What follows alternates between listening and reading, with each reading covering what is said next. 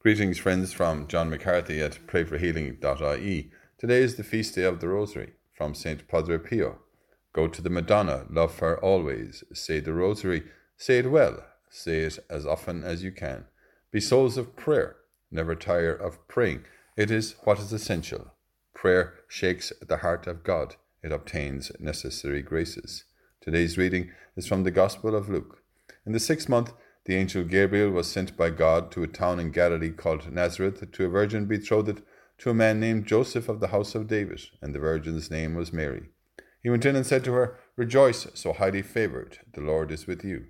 She was deeply disturbed by these words and asked herself what this greeting could mean. But the angel said to her, "Mary, do not be afraid, you have won God's favour. Listen, you are to conceive and bear a son, and you must name him Jesus. He will be great and be called Son of the Most High." Thank you, Lord, for the gift of the Rosary.